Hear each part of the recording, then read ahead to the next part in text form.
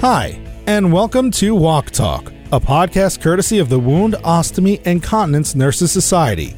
Walk Talk is your opportunity to learn more about advocacy, education, and research that support the practice and delivery of expert healthcare to individuals with wound, ostomy, and continence care needs. Please visit wocn.org/podcast to subscribe and make sure you never miss an episode. And now, here's your host, Dr. Kevin Emmons. Hello, I'm Kevin Emmons, your host for this episode of Walk Talk. Today, I'm joined by Ginny Hanchett to discuss a bit more from a recent webinar titled Peristomal Abscesses, Exploring Differential Diagnoses and Treatment Options. Ginny is a program director and senior nurse practitioner at UR Medicine Ostomy Services at the University of Rochester Medical Center in Rochester, New York. She has 20 years of experience in the field of wound, ostomy, and continence nursing, and 15 years experience in medical dermatology. She has proudly been employed by the University of Rochester Medical Center for over 30 years, and for the past 5 years, she has focused on the well-being of ostomy patients throughout the continuum of care, with long-term management being her love. Her true specialty is the interdisciplinary co-management of ostomy patients with complex medical and dermatological diseases such as psoriasis, eczema, IBD, cancer, and wound management in the peristomal region. This podcast and original webinar are supported by an educational grant from Hollister Incorporated. The WOCN Society does not endorse specific products and services. Thank you for joining us today, Ginny. My pleasure. It's great to be back again, Kevin. Hope you're doing well. Yes, thank you. And as usual, we welcome you and all the knowledge that you are able to really share with us. And I know that our listeners enjoyed the last time we spoke, and so I'm happy to have you back. Well, thanks for having me. I'm glad to be here. So today we're going to talk about abscesses in the peristomal area. What made you pick this topic for the webinar? I think this is a topic, correct me if I'm wrong in your practice, but I mean, it appears when you walk into that room and you see a glaring abscess and your patient is in a ton of pain, and the first thing they ask is, why did I get this and what do we do about it?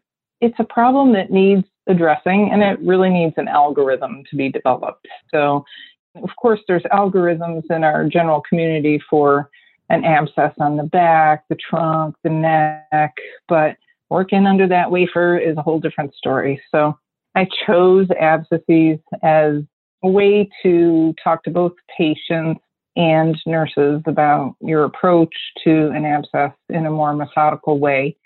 And hopefully we can help people get patients better sooner.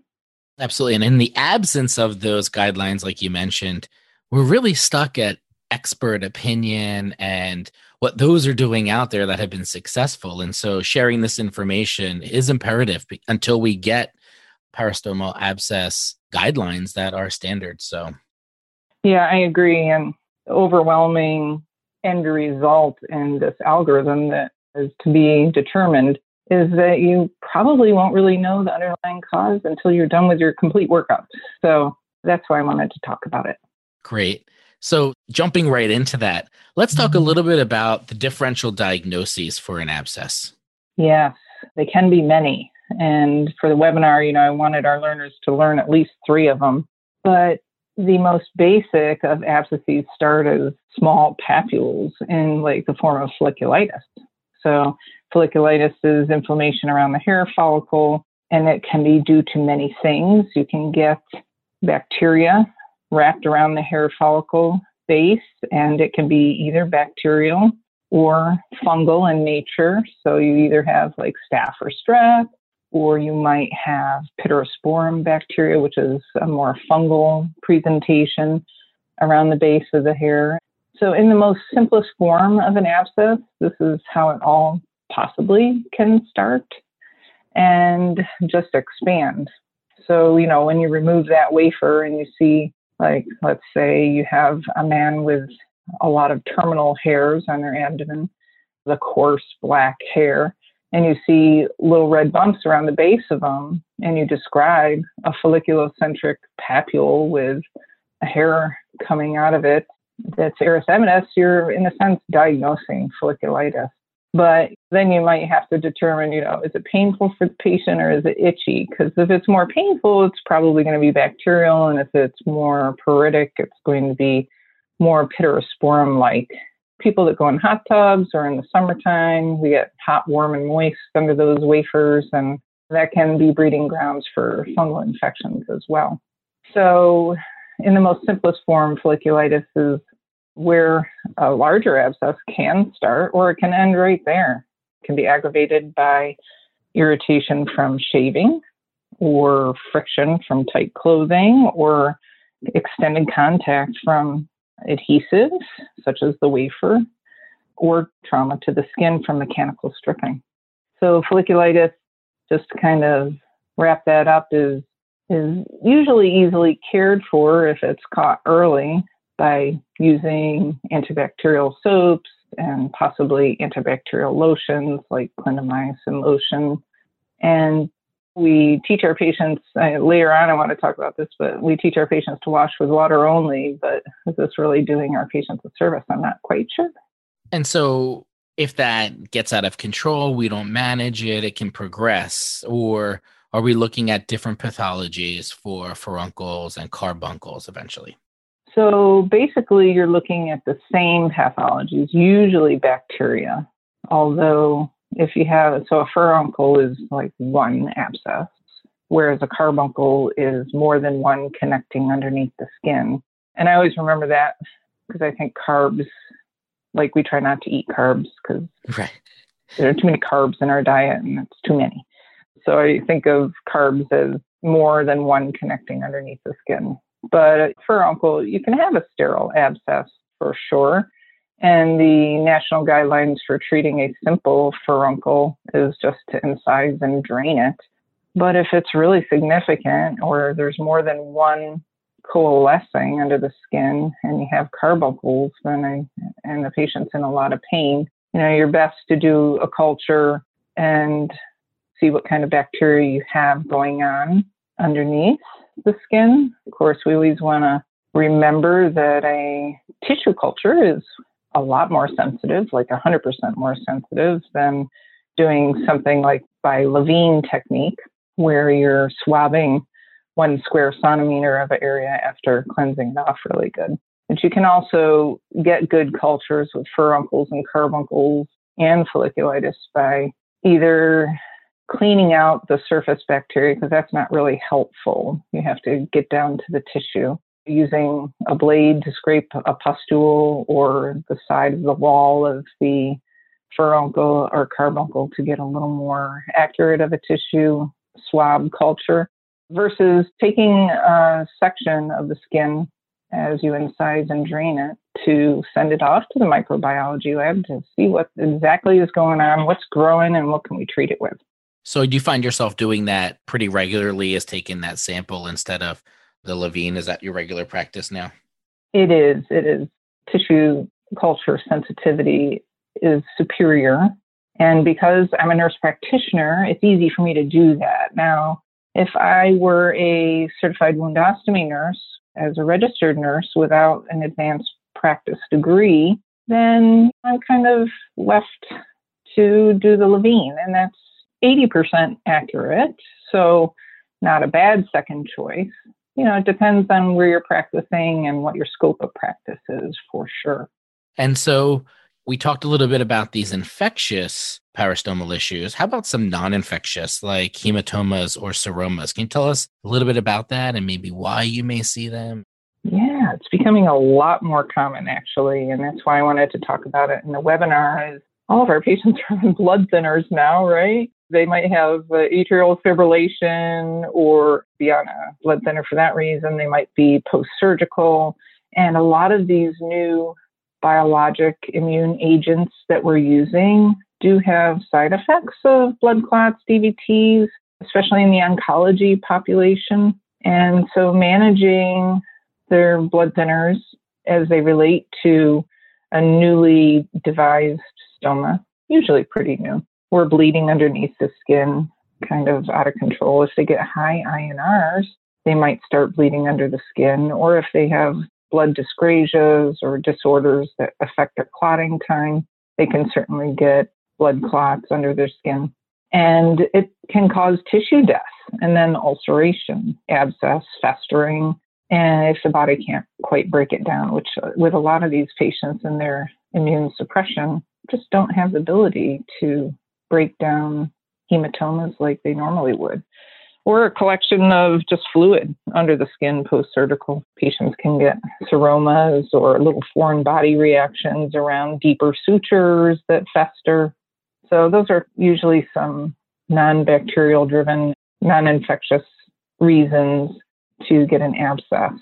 With the hematomas that you see around the stoma, are you noticing that they're a bit smaller, or have you encountered any that needed to be debrided? What percentage do you think you're seeing that are severe hematomas versus not? I wouldn't say they're usually severe. It usually encompasses an area of 2 to 3 centimeters or 2 by 3 centimeters, but still significant when you talk about the surface area of the footprint of the wafer. If you have a disruption in your skin health that's 2 centimeters long by 3 centimeters wide, that can take up the majority of one side of your wafer. And then patients have adherence problems. So the severity is not huge overall in the grand scheme of things and life and serious illnesses, but it does affect people's quality of life when they can't get their wafer to stay on. Absolutely. And I know the threshold now, we have these really great anticoagulant medications that don't require a lot of monitoring. So I feel like we see more patients anticoagulated. Maybe it's because of the ease of anticoagulation therapy. But once that blood gets between the epidermal dermal layer, are you noticing a lot of stripping that can occur because of the hematoma in that layer? Yes, because remember, baseline, we're going to have mechanical stripping every time we remove the wafer. And if the skin is compromised in the vascularity because of the underlying hematoma, then it's going to eventually break down. And so it's hard to hold a moist, warm pack for help patients self-absorb these hematomas. But then you're left with waiting to see if it doesn't look like the skin is going to be able to repair. Then you need to debride that away and get the clot out. And managing anything other than Coumadin is a little bit tricky. I mean, it's great that patients don't have to have so many INRs done, but then when they have senile purpura all over their arms and on their legs and then under their wafer, what's the regulation of it? Do you skip one pill every day? And it's just not as calculated as what we can do with Coumadin dosing per se. Right, absolutely. And so let's think about some chronic disease-related peristomal issues for differentials. Well, the one that seems to be more and more prevalent, and I don't know if you've noticed this especially through the pandemic, is diverticulitis. We've had a ton of younger and younger folks getting diverticulitis and perforating them and having fecal contamination in their pelvis and then having to go for a colectomy, reanastomosis, diverting ostomy of some kind. Either usually in that situation, it's going to be a colostomy because it's such an emergent situation. The patient is near septic at that point. So they usually do the easiest thing, which is colostomy, which still leaves the stoma and nearby diverticulum in the area of the peristomal skin. And so we've seen a lot of diverticular disease as patients continue to have microabscesses and or pelvic fluid collections that are remaining after surgery. And the path of least resistance is peristomally, where the stoma is brooked to the skin. A lot of time we'll have little abscesses form underneath the skin and come out in the peristomal area. This has been a big problem lately, and all starting with diverticulosis, which half of America has. Definitely more common in the 50s and 60s years of age, but becoming more and more prevalent in younger years. I can't tell you the number of 30-somethings that we've had the last 4 or 5 months in our hospital in upstate New York with diverticular disease. So anyways, you get this abscess, and you have to determine through careful history taking of your patient why they had their stoma in the first place when you're looking at the abscesses to see, could diverticulitis be the underlying cause of this abscess? So that's one. And then we can move into some other autoimmune non-infectious diseases like hidradenitis. Hidradenitis is a disease of the apocrine glands and also can affect the lower abdomen as well as the axilla and groin and inframammary regions of a person's body. And so I have had some patients with real prevalent histories of hidradenitis that usually are under treatment for them before they have their said stoma for whatever reason. It's not the reason they have the stoma, but patients that have one autoimmune disease usually have another, whether it's thyroid disease, Crohn's, colitis. And so I have a few patients with a history of hidradenitis that also have Crohn's disease. So again, careful history taking is how you might consider hidradenitis as one of those things. Have you ever seen hidradenitis localized to atypical areas like the abdomen without impacting the armpits and groin region, just as a side note? It can be a mild case of hidradenitis of the lower abdomen without axillary or inframammary. Or maybe if you really examine a patient's history, they'll say, yeah, I've had a boil under my arm once in my life. Again, careful history taking. Usually they have something. And hidradenitis can also be irritated by friction and rubbing. And think about the waistline. The waistline where the stoma is usually located, friction and rubbing. Mostly patients won't call it hidradenitis, but they'll say, yeah, I get boils on my belly from time to time, and I think it's from my belt being too tight or my waistline rubbing up and causing irritation kind of thing. Yeah, I have seen it a little bit. And how about in our Crohn's colitis patients? Yeah, cutaneous Crohn's.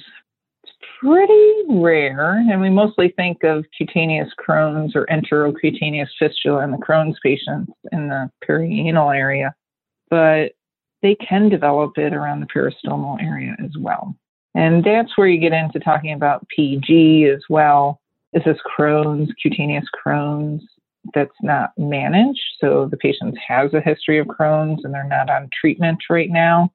The key to that is talking with a gastroenterologist and seeing what's going on with their treatment plan and getting them back on course as soon as possible, if that's the case. But yes, there is an affinity to the Crohn's patient to develop abscesses, either on the abdomen or in the perianal area. So I don't work with the perianal ones, but certainly in the peristomal area. And you touched a little bit about PG. Anything you want to add regarding PG as well? Yeah, we could talk 3 hours about PG, right? Yeah, absolutely. Yeah. And I think in my lecture in November and in the podcast we did last year talking about peristomal blistering disorders, because pyoderma is a blistering disorder as well. And in the new core chapter, people should be starting to get used to hearing the diagnosis of pyoderma guidelines have kind of changed a little bit. There was a Delphi consensus of international experts that put out a paper in JAMA, which is a dermatology, saying that in order to diagnose pyoderma, you have to biopsy the edge of the abscess or the ulcer to demonstrate a neutrophilic infiltrate. And then they should have 4 minor criteria following that. And that is in exclusion of everything, right? Infection, you have to look at their history. If they don't have any infection, they have a history of IBD or inflammatory arthritis, a history of a papule, pustule, vesicle, or ulceration within 4 days of appearing ulcer. If they have the erythema, the violaceous purpura-accused, undermining borders, or tenderness. Of course, pain is one of the hallmark symptoms of pyoderma. And then a couple more things. They could have multiple ulcerations, one being on the leg, or cribriform scars, wrinkling of the skin. So these are all examples of what it takes to diagnose somebody with pyoderma. About 50% of patients that have pyoderma have an underlying autoimmune disease. such as arthritis, leukemia, metabolic syndrome, Behçet's disease, a lot of different rheumatoid arthritis. So these patients have many other inflammatory autoimmune conditions. And so the patient, with Crohn's and colitis fit in that category, but there's also such a thing as postoperative pyoderma too. And that's going to happen probably within 8 to 10 days of surgery. And that's going to be the most aggressive, painful abscess type formation that's going to happen.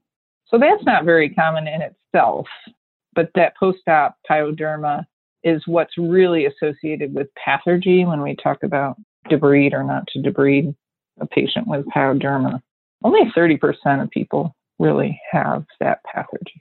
And that's good to know, because I know the first thing we always teach is don't disturb. And then you see all this necrosis and you get itchy and antsy to kind of clean it out. So that's always a positive. Yeah, facilitate your healing. Yeah. And when we think about the approach and the workup to figure out what it is, I'm reflecting back on a bunch of things that you said, and I'm curious what your process is. You're doing your differential in your head while you're looking at it, and you've looked at the patient's charts. When you are getting the edge of the lesion to send for a culture, are you also at the same time grabbing some to get a pathology report, or is that not very common that you are doing both right away? Absolutely. If you're going to go to the extent of numbing somebody up to get a tissue culture for micro, what I generally do is an excisional biopsy of the edge of the lesion. You don't want the tissue that's hanging over the ulcer. That's not really good for much of anything. You can kind of discard that. But you want the edge of the wall of the ulcer. And then I usually split it in two. And I send part of it to micro and part of it to pathology to see if there's that neutrophilic infiltrate or not through doing the H&E. So yeah, you kill two birds with one stone, so to speak. You numb them up, you debride the overhanging the edges of the ulcer so that you can facilitate your healing. It'll do it on its own, but it'll take you 2 months to kind of wear away. How many millimeters are you going beyond the margin, and how many millimeters down do you think? So you definitely, pathologists will always tell you that they prefer 4 millimeters or more. You can either draw it out with a ruler at the time you're marking your site. So maybe you're getting 8 millimeters of tissue and sending it half to micro and half to pathology, or splitting it 6 and 2. You don't really need that much for microbiology. And as far as depth, you want to get down into the subcutaneous fat layer, at least, because there are other differential diagnoses. You could have some kind of vasculitis. If you can get some of the blood vessels that feed the area, they're able to tell, is there any clotting disorder going on there as well? So I would say 4x4 would be great as a general rule. Usually at our conferences, we say we get a biopsy, and this is the detail that I think people love to hear is, well, what exactly are we grabbing? And for the newer WOC NPs or NPs in general, we don't learn in NP school generally how to biopsy. And so 4x4 is a really great estimate for what's required. And I guess we learn quickly when pathology sends it back and says you didn't meet the needs.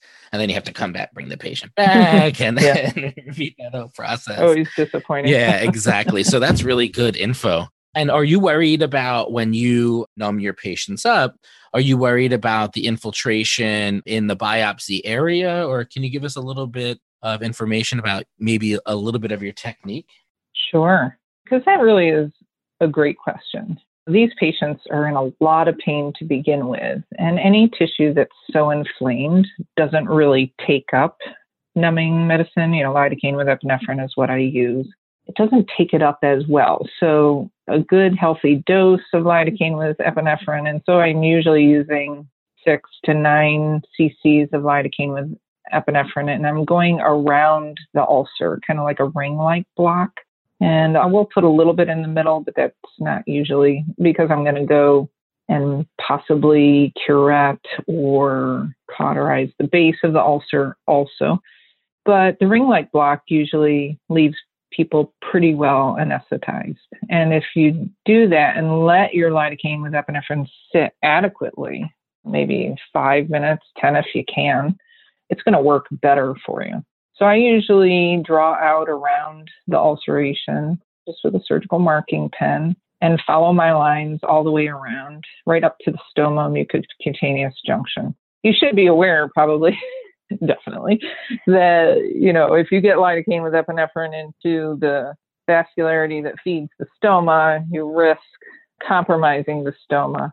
I've had the stoma blanch a little bit, or part of the stoma blanch a little bit, but because it is so vascular and it wears off so quickly within 45 to 60 minutes, usually that's not an issue for the overall health of the stoma itself, but definitely something to be aware of. And do you notice with the epinephrine, it's enough vaso-occlusion to not have to cauterize as much after, or just a little bit of pressure is what you are experiencing? Yes. The key of a good surgical technique is to use that cautery device as little as possible. You have to use it to stabilize the ulcer bed, then make sure you're taking off some of the eschar that you leave behind, because that gets in the way of wound healing. So we usually just do focal cauterization of any problematic areas, a lot of pressure.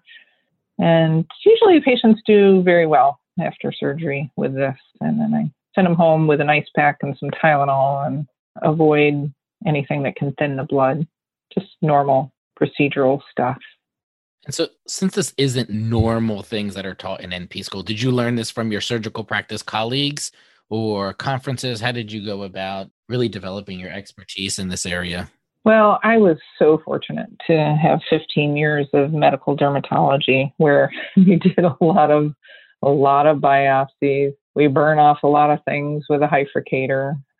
I spent years removing small skin cancers as well, doing, small excisional biopsies.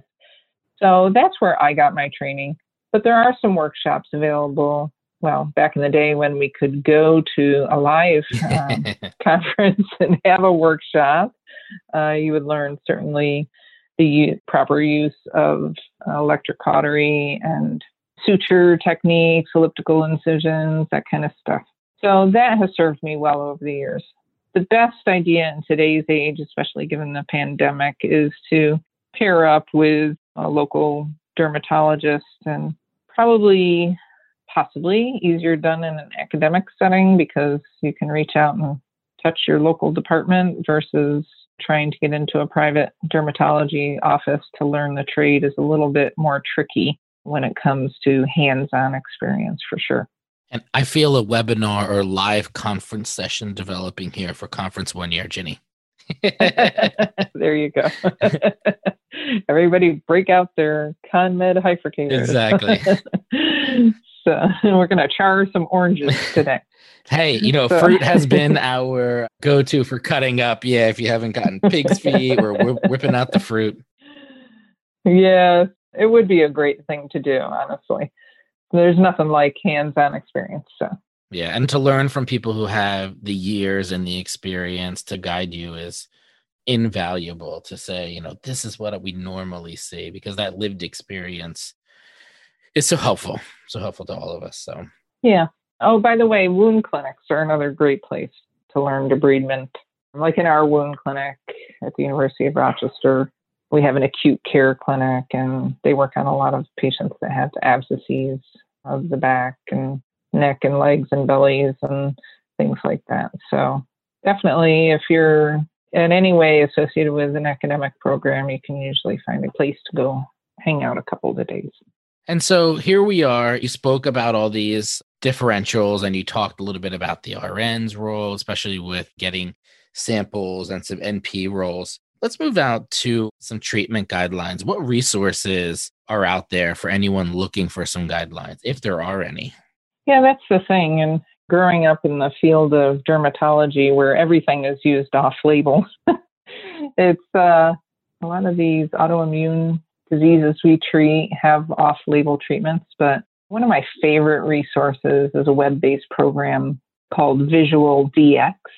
And the parent company is Logical Images, but they have a mobile app.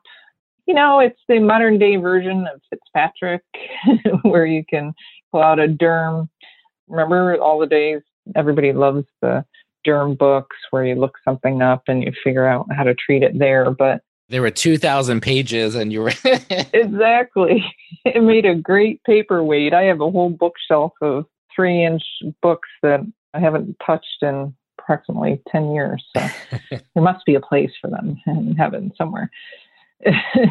But anyways, Visual DX is one.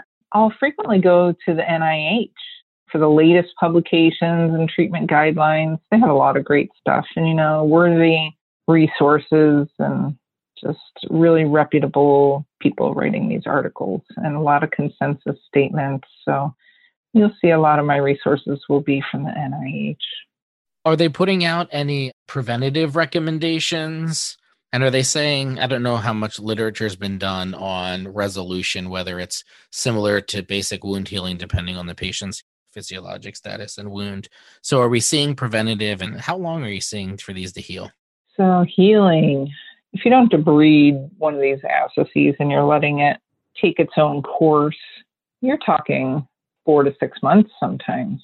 It takes a good 6 to 8 weeks for that dead tissue to fall away, for the ulcer to what I call reveal itself. But if you can do it surgically, and the first time the patient comes through the door, then you can facilitate the healing by 6 to 8 weeks. So it takes several months for these patients to heal, and it depends on how aggressive you are with the therapy and what you can find out for the diagnosis. If it's infectious in etiology and you can treat it with an antibiotic, it's going to heal a lot quicker. We're going to do what we do as great WOC nurses, and we're going to use our advanced wound care products. I love the hydrofibers with silver. I love the blue foams, the PVC foams. I always isolate these ulcers so that we can get a good seal, improve the quality of life. But as far as preventing them from coming back again, I guess if it's infectious in nature, we're going to move them to something antimicrobial as kind of prevention.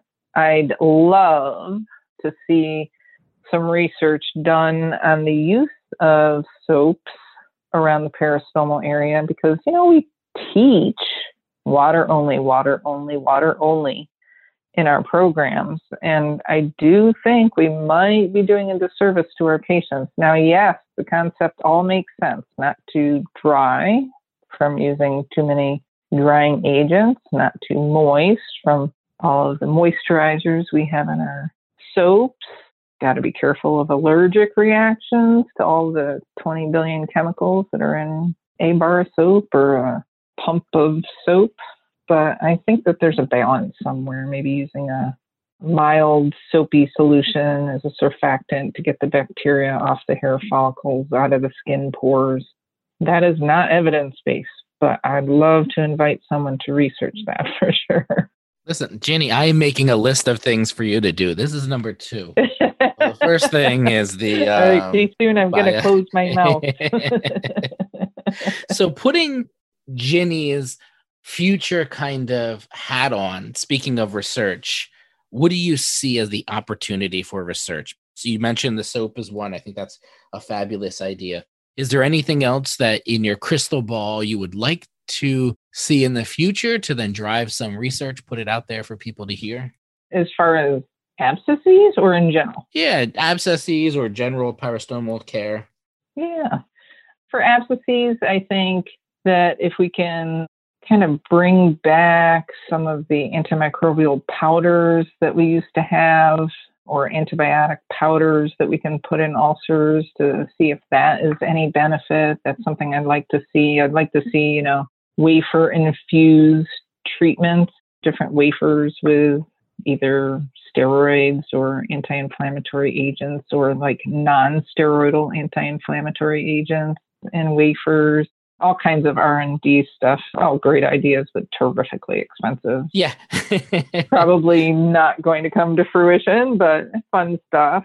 We're submitting some research for prevention of peristomal hernias, which is not necessarily new. There's been some research on how to prevent them through exercises, but we're trying to come up with an actual protocol for an exercise regime for prevention of peristomal hernias. And yeah, I think there's lots of research needed for dietary advice for especially ileostomy patients, and how to prevent malabsorption syndromes and how to lose weight successfully.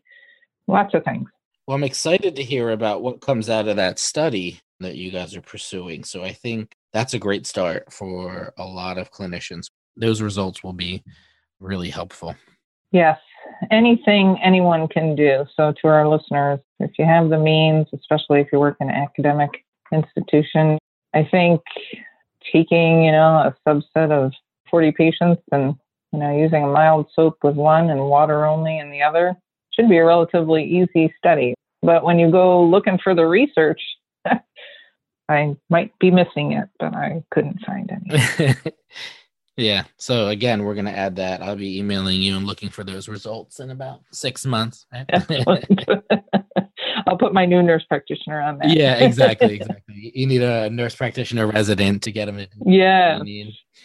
Well, Ginny, as usual, you are so full of knowledge, and I could pick your brain all day long and just sit here and talk with you, but I won't take up too much of your time. Is there anything you want to end with for our listeners?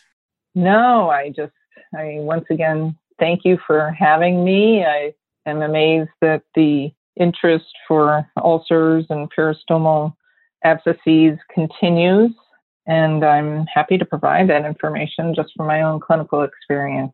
I feel so honored to be able to have a clinic in the outpatient setting, and just want to push any CWOCN to continue their education and go on for their NP, and let's take it up a notch, because we can, and we can help our patients so much more assertively and aggressively, just being able to call the shots ourselves. Great advice. Well, Ginny, thank you for joining us today, and I look forward to our future conversations. Oh, thank you so much, Kevin. I appreciate your time. Thank you for listening to this episode of Walk Talk. Please visit wocn.org/podcast for additional details about this topic and the speakers. You can also get more information about subscribing to this podcast so you never miss an episode, and to get the latest news and information from the WOCN Society. Again, that's wocn.org/podcast. We look forward to having you join us for the next episode of Walk Talk.